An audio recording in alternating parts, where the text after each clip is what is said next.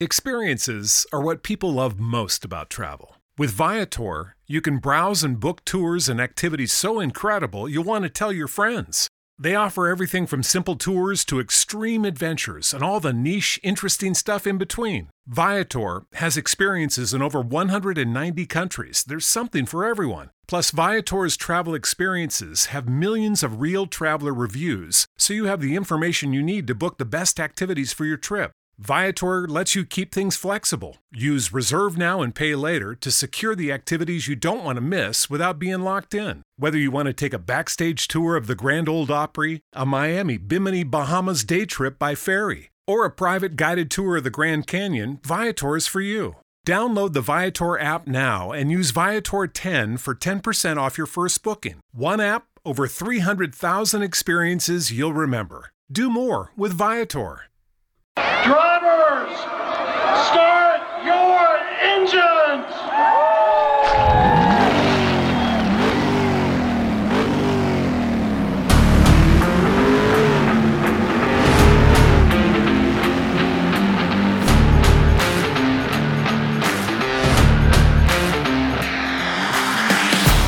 What's going on, FA Nation? Welcome back. This is the Fantasy Alarm NASCAR DFS podcast. I'm Dan Malin. Many thanks to Ed Rouse for covering for me last week, but I am joined, as always, by Matt Sells. He is our FSWA three-time NASCAR Writer of the Year. Matt, how you doing? How did you enjoy the first race of the 2023 playoffs for the Cup Series? I thought that was a great Darlington race. I thought it was fantastic. Tire wear definitely played a role in that race. We saw a bunch of different grooves working. It was not just a runaway like some folks thought you could actually pass too, which was pretty nice. And the winner of the race was in the playoffs, unlike last year where the first four races of the playoffs were won by drivers not in the playoffs. 2022 was so weird with all the different race winners, and then the playoffs started with four different winners that weren't even in the playoffs. It was such an odd season for the next gen car. It was. So, the playoffs got off to a rip-roaring start. I thought it was a pretty good race. Now we turn our attention to a track that had just a phenomenal race earlier this year. One of the best races in recent memory, to be honest. That Kansas I think you race, can make that argument pretty much every race at Kansas since they introduced the next gen car. Like, this car races really well. You can pass. You can get multiple leaders. The Toyotas have dominated. They've won all three races at Kansas since they introduced the next gen car. Very excited for this race this weekend. It just kind of sucks that it falls on week one of NFL Sunday. It does, and we saw some drivers in attendance at the Chiefs-Lions game, on Thursday. Keselowski was definitely there cheering on his home state Lions. So it's pretty. I don't know if they timed it, but it works pretty well that you have the start of NFL about 15 miles down the road from one of the great NASCAR tracks in the playoffs there. So we'll see. But you want to know something interesting? This is the first time since Memorial Day weekend that the Cup Series is on a 1.5 mile track. I did catch that because as I was doing some early work, and I was even when I was working on the Xfinity playbook, I'm like, I was looking at the tracks they've run this year, and I'm like, there just aren't that many like tracks that the Xfinity Series has run that correlate right to Kansas. And it's like they have Vegas, they have Yep. Charlotte, and then pretty much they run a ton of road courses and short flat tracks. So I can see why AJ Allmendinger probably wants to go back to that series. But yeah, it is kind of crazy that these cookie cutter intermediates are supposed to be like the bread and butter of NASCAR, or at least they were Right. for most of NASCAR scheduling in previous years. And it's kind of wild that it's been over 3 months since we've been to. Yeah, you have to go back to the Coke 600 for the last time. Now, does that mean that we haven't been on an intermediate? No, I mean, I think technically you could consider Michigan to be a 2 mile intermediate, right? Nashville Darlington is an intermediate. It's not 1.5 miles. Yeah. Nashville, not quite 1.5 miles. So you have some that are close, but a true 1.5 mile track hasn't been released in the Cup Series since Memorial Day weekend as the capstone to, the greatest day in racing. So That was interesting to me. But there are tracks that we can, compare. I know some sites are telling you, well, you can only really compare Charlotte and Texas and Kansas and Vegas together. I don't think so. I think Michigan races like Kansas. I think you can take a little bit from Homestead because it's a multi-groove track. Yeah. I think you can take a little bit from Nashville because Kansas is a little bit flatter of a mile and a half than some others are. So I think we can get a little bit interesting with our comps this week. Okay. So let's talk practice and qualifying. They happened early Saturday afternoon. Two cars, I believe they both had the same issue as Kyle Busch, Ty Gibbs. Yes. Both had tires go down. They both tagged the wall. Gibbs is definitely going to a backup car. Correct. He will start at the rear. Kyle Busch is going to start pretty far back anyway. He's not going to a backup car. I think that tells me that they loved the speed that they had in the initial car, and they don't want to risk Well, they losing should. that. That car was fast before Right. he.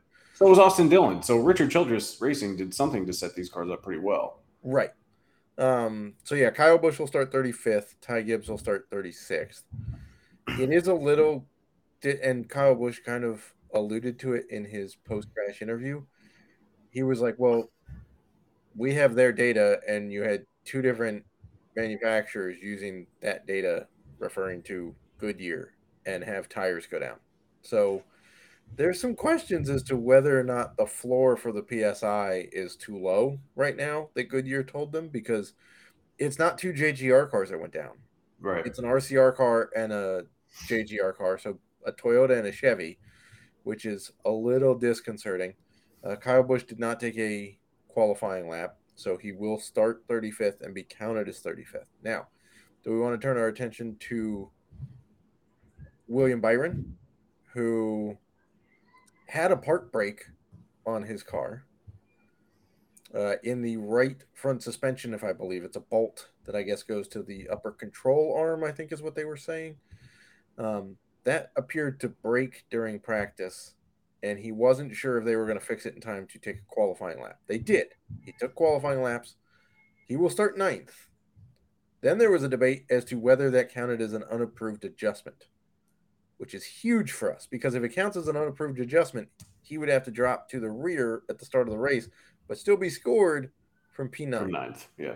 However, thank you, NASCAR, for not counting it as an unapproved adjustment and counting it as fixing a part that broke and not tweaking the car. So he gets to start ninth and be scored from ninth and not have to drop to the rear. So and those Hendrick cars are quite sporty. What?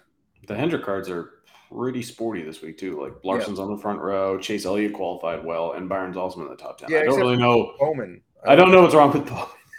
His back is still wrong with Alex Bowman. I don't know. Now the downside to that is I think his DFS ownership just went. Byron, that is, went through the roof now. For sure. Because he will start ninth and be scored that way, as opposed to be scoring ninth but start 36th and have to get back to ninth to get you positive PD. Now he gets to start ninth, and if he moves up to eighth off the jump, you're getting positive PD. So things are. It was a weird qualifying session, to be honest, for DFS. Like, especially because in the regular session, Ross Chastain laid down such a great qualifying lap. It was like a second faster than anybody. It was insane. It was wild. And so he gets into the top 10, then doesn't lay down as good of a lap in like the final round of qualifying, but he still gets to start top 10. And so I don't really know what to make of that. But then you chimed in the NASCAR DFS Discord and you said of all the mile and a half intermediate tracks that they've run in the next gen car, Ross Chastain is the only driver to complete every lap. And so now I have the internal struggle of trying to decide, do I want to play Ross Chastain on Sunday or do I want to leave Ross Chastain out of my player pool, which is what I've done the last couple months since he won at Nashville, and it's done okay. Right. So to be clear, that is for 9 races. It's the mile and a half intermediate. So we're not talking about Darlington or Nashville or Michigan, or if you want to count home, you're talking Vegas, Texas, Charlotte, Kansas, and Homestead. Okay. is also a 1.5 mile intermediate. So if you count those, he's completed every lap, and he's the only one to finish on the lead lap and complete every lap in all 9 races. Which is interesting given his history of, causing mayhem on the track. Yeah. All However, right. doesn't Go. necessarily mean he's finished better than he's started in every one of those. He's just racing at the end. So I guess it helps more for FanDuel to get those tenths of points added to your score. Well, let's dive into Sunday's race. We have 5 drivers that are priced at $10,000 or above. We have Denny Hamlin. The car looked fine. He just didn't make the final round of qualifying. He's $11,000. That's fine. He didn't start in the top 10 in May when he won it anyway. So yeah, so he starts P14. Martin Truex Jr. is 10,700. Looked pretty good in the long run. He is P3. Kyle Larson, 10,500. Also looked good in the long run, and he's coming off his first career Cup Series win at Darlington. William Byron, who we've touched on, is 10-2. He starts P9. And Christopher Bell is back on the pole for the second straight week. Didn't really get to take advantage of that shiny new pit crew that he had last week at Darlington. He started on the pole for that race as well. Finished 23rd, but did lead 40 laps. Are we just expecting him to, I guess, turn it around and have a much better week this week? Do you think he can lead the entire first stage? That's an excellent question. By the way, I don't know if you can hear the background thudding happening. My neighbor's bumping music to his boat in his driveway, I guess. Yeah. I mean, my neighbors are moving out above me, so. Yeah, I am not at a rave, although my neighbor apparently thinks he is. I don't know. This is an interesting pricing scheme, the way that this broke out. If DK knew what they were doing, then they're geniuses. If they just lucked into it, well, then good for them. I don't know if Bell leads the whole first stage. I would, with his teammate starting behind him and Larson starting next to him, I don't think he does either. I don't know if he can manage tires in the long run as well as the other two. Also, Reddick was fast on the long run too, and he's starting fifth. Right. So he's got some real quick cars on the long run that's behind him, and Bell has never been a guy to be a front runner. Like, if he's on the pole in his career, he usually doesn't do all that great in the race. Doesn't mean we're avoiding him for the... No. I think in GPPs you play him. I think in cash you avoid him. Same thing as a normal bull sitter on an intermediate track. But I think the way that this qualifying wound up is setting up to be very interesting for how to build lineups. Because I'm either going to write up like 8 dudes in the playbook, or I'm writing up everybody in the playbook. I haven't fully figured it out yet. Because, like, I don't know. If you can make a case for Seabell, you can make a case for Larson, Truex, Reddick, Chastain, theoretically. Right? There's the top 6. Okay. I don't know how we're splitting hairs between these guys this week. That's fair. Do you want to just, I guess, cast a wide net and just give a blanket discussion on the Fords? Because they looked terrible in practice and qualifying. They only have one driver starting in the top 10. That's Michael McDowell.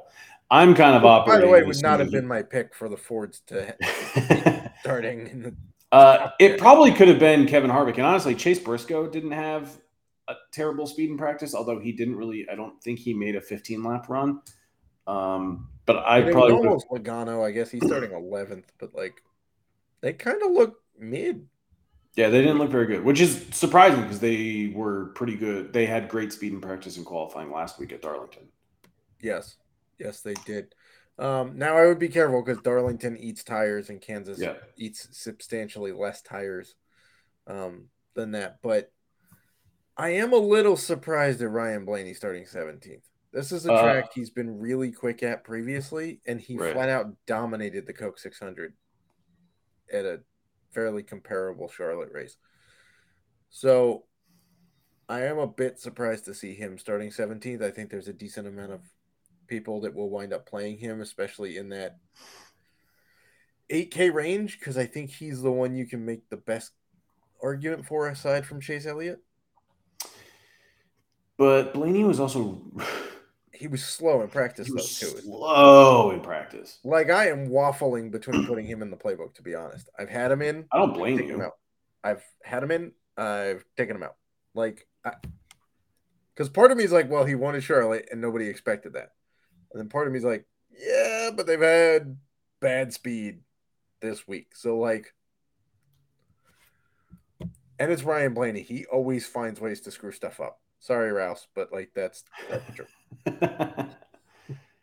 Would you rather go to any of the RFK guys? Busher is priced at 8,600, starting P13. Keselowski's 8,300. Blaney is sandwiched right between them. Would you feel better about those two Ford drivers? It's kind of interesting because we got a Penske sandwich and an RFK sandwich, right? Because you got Logano, then Busher, then Blaney, then Kez. Oh, yeah. Two Penske's, and then you got two RFK. I feel better about the RFK team. Like, they're just consistently quick. Yeah, Busher. We live in a day and age where Chris Busher now has 3 wins in one season. Right. He's also, I think, if we were still using the old point system, I think he's third or fourth in points. Damn good year for him. Points, and Kez is fourth in points, something like that. Like, they've been consistent all year. I'm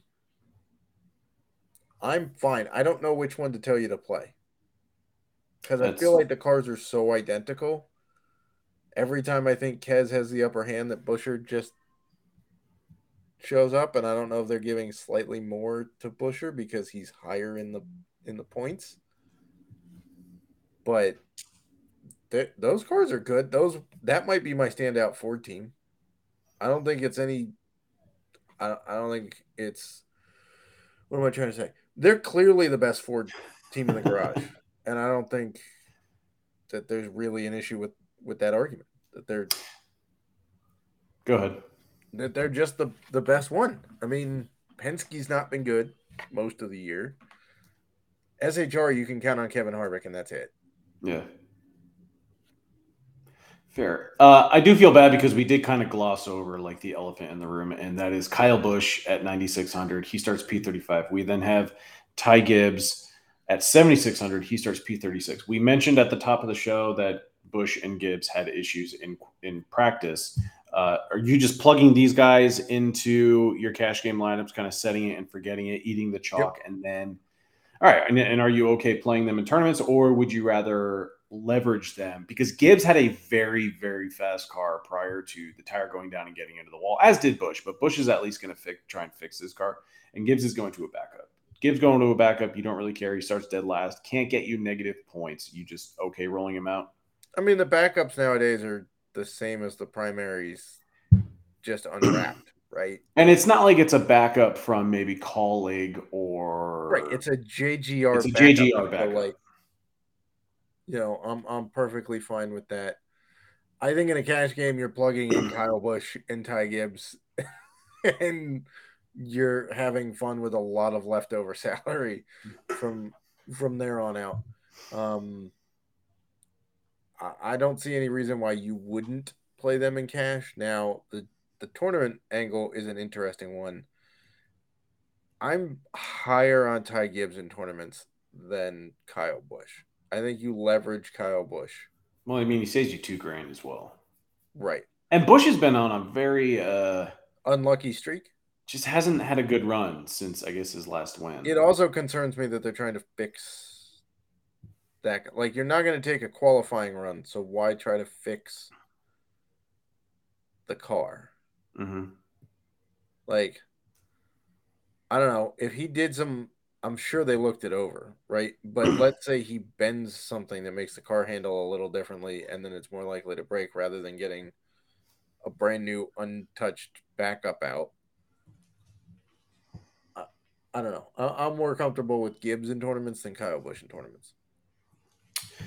Yeah, I'm probably with you there. Alex Bowman, 7,800 P23. What are we doing? I don't know what he's doing.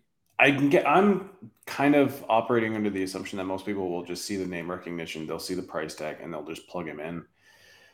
I don't really know if I want to go that route. I'd rather, I guess, avoid that chalk and maybe, I can't believe I'm saying this, I'd rather just go to Ricky Stenhouse Jr. starting P16. Yep. Or Eric Jones. I don't know. Both of whom are in the playbook. What? Shocker. Good guess by me. Let's dip into the value tier. It's kind of a hard range to read. I did mention that I like Chase Briscoe a little bit, and I know we did say that the Fords are terrible. They all look pretty slow in practice. Briscoe, I think in his 5 and 10 lap averages was top 15 in speed, and he's only 6,600 and he starts P26. So when a guy starts P26 and the practice speeds were telling me that he had arguably a top 15 car, I'm inclined to play him. And he's also a guy who has bad luck as well.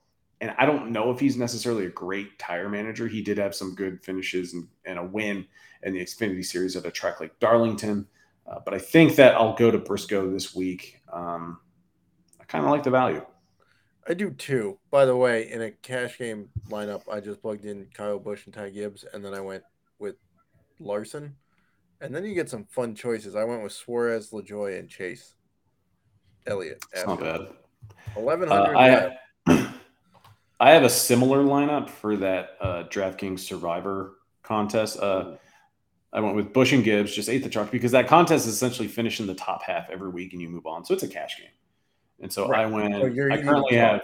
Yeah. I currently have Busch and Gibbs, but then I went with 2 dominators with Larson and Truex, just because they both had. I liked the long run speed that they showcased in practice, and then I went Briscoe and Ty Dillon, who I wanted to get to and talk about because he starts outside the top 30, and I can't believe we're going to dedicate time to Ty Dillon on this podcast. But he starts outside the top 30. He's the cheapest driver in the field, and it was discovered on Twitter earlier this week when a fan was doing a tour of Richard Childress Racing's facility that Ty Dillon's car was just sitting there in the garage and they had the hood up and they were working on it. And it became kind of public knowledge that Ty Dillon's car has been set up by RCR the last few weeks. Interesting. Did you see that? I did not. I missed it. But then again, I've been like. But it makes sense because he's Richard Childress' grandson. I mean, it would be weird if like one of them was an RCR car and the other one, one grandson got a perfectly spec RCR car and the other one had to go beat off scraps. So I guess that's good news. Do we think that he finds speed? Do we want to talk about last week when he put up 24 points because he had 30 fastest laps at Darlington? Yeah, I also didn't watch last week's race. I had a previous commitment, but that is wild. I think he made the optimal lineup because of those 30 fastest laps. Yes. Was that just a thing where he got way off cycle and He got off cycle and got new tires and just made fast laps? Because he started 26th, finished 29th, and put up 30 fastest laps. So he made optimal going backwards. Good for him. Which doesn't happen very often. But it's also back-to-back really good weeks. He's actually had sneaky good, he ran well at Michigan. He had a good road course. Wasn't he top 20 at Michigan? Yes. Yeah. Good for him. So you know what? You're turning my outlook around. I will add there's another guy in that right up. Well, because even at that price range where he's the only driver that's under 5K, and whenever I see a driver that's under 5K that starts outside the top 30, I'm not even asking them to hit 5x value and get 25 points. I'm like, if they can finish 28th, and I have the 2 or 3 guys that are nailing the Dominator points, correct, I could hit the optimal lineup, and he could just be in there getting me 15 to 18 points, and I'll be happy with it. Ooh, I get Reddick. I get Reddick and Larson and Suarez and Ty Dillon and Gibbs and Busch. It's a nice build. I'll take it. But as we explore this value tier a little bit more, are there any other drivers that kind of stick out to you? I want to believe in Justin Haley, 5,800. He starts P30. I think it's he has a top 25 car. I just don't know if there's much of a ceiling there. I also don't know if I really want to pay 5,800 for Justin Haley. He should probably be more like 52, 5,300. Probably. I mean, I like the Todd Father. Hard not to like him at that price. He's got some PD. I think LaJoy is still starting in a spot where we can play him, even though he's starting 24th. He's run pretty well at 1.5 and intermediates of late. And plus, if you think about it, this multi-groove track, let's assume that tires are not an issue tomorrow, even though they very well could be. Starting P24 isn't necessarily a bad thing if there are longer green flag runs, because that probably, and as long as he stays clean, it probably keeps him on the lead lap longer. Correct. Yeah.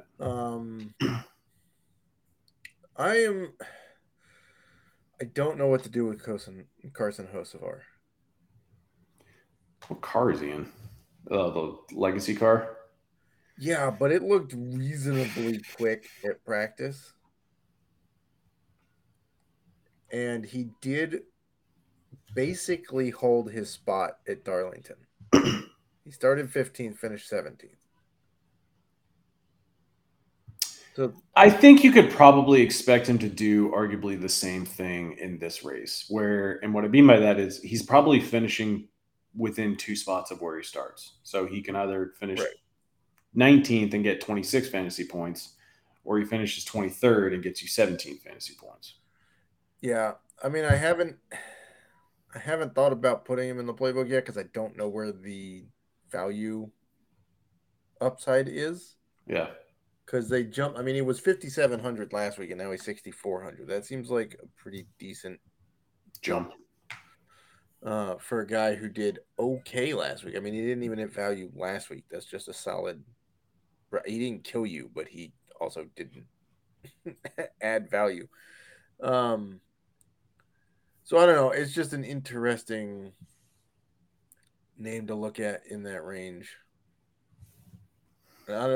Austin Dillon is interesting, starting 8th too. He is because no one's going to really want to play him. Right. And it really boils down to,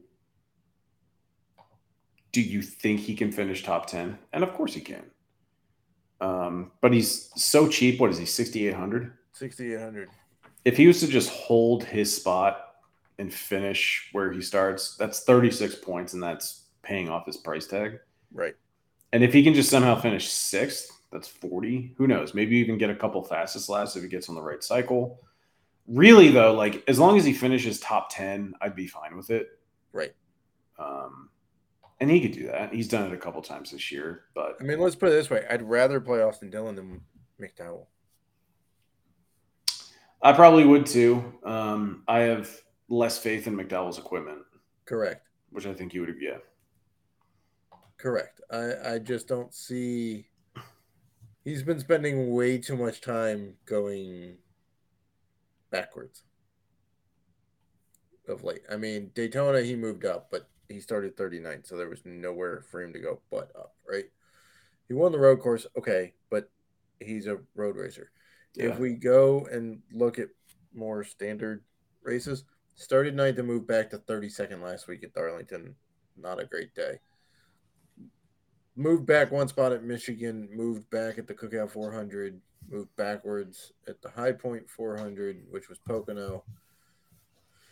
You know, it just hasn't been a great run. Even at Charlotte, it's not like he did very much. So I just don't trust this equipment starting 7th. And like I said, there's no way I would have guessed that McDowell would have been the highest qualifying Ford coming into this weekend. We have a few minutes left. Do you have any tips or strategies for constructing lineups, assuming there are enough laps in this race to just go and get 2 to 3 dominators in your lineup? Yeah, I would say we're looking at a 2 dominator build. I feel like the race is kind of trending that way. You may have a few guys that are going to lead 20 or so laps, but I think there's really only 2 that are going to really lead enough to make a huge difference in your lineups.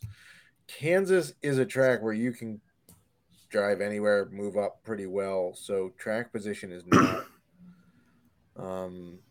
We're not really a slave to track position here like we are at, say, Vegas or Darlington last week. The May race was bonkers. It had everything. It had some wrecks. It had a bunch of passes for the lead under green flags. It had pit strategy. It was phenomenal. There was passing up and down the field basically the whole race. So you can go a lot of places with these builds this week. I feel like this is one of the more open build weeks that we've had based on how the pricing worked out and how qualifying worked out. I mean, you heard there's 5 guys above 10K and 3 of them are starting in the top 3. And all of them have have a case to lead laps. Byron's got a shot to lead laps here starting 9th. He could dominate. Denny Hamlin won this race. He's starting 14th. He won it in May, and he started a little basically right about there. So it's a pretty wide open week, which is why I'm unsure of exactly who's in the playbook right now. And it's 5:30 on Saturday afternoon. Well, Matt, we will let you get away and finish the NASCAR DFS playbook for the Hollywood Casino 400. Thank you so much for your time, as always, and best of luck to you for Kansas, and best of luck to the FA Nation. Best of luck, FA Nation.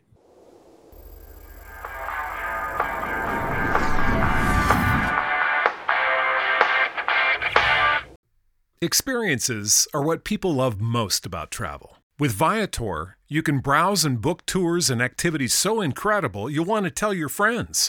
They offer everything from simple tours to extreme adventures and all the niche, interesting stuff in between. Viator has experiences in over 190 countries. There's something for everyone. Plus, Viator's travel experiences have millions of real traveler reviews, so you have the information you need to book the best activities for your trip. Viator lets you keep things flexible. Use Reserve Now and Pay Later to secure the activities you don't want to miss without being locked in. Whether you want to take a backstage tour of the Grand Ole Opry, a Miami Bimini Bahamas day trip by ferry, or a private guided tour of the Grand Canyon, Viator is for you. Download the Viator app now and use Viator 10 for 10% off your first booking. One app, over 300,000 experiences you'll remember. Do more with Viator.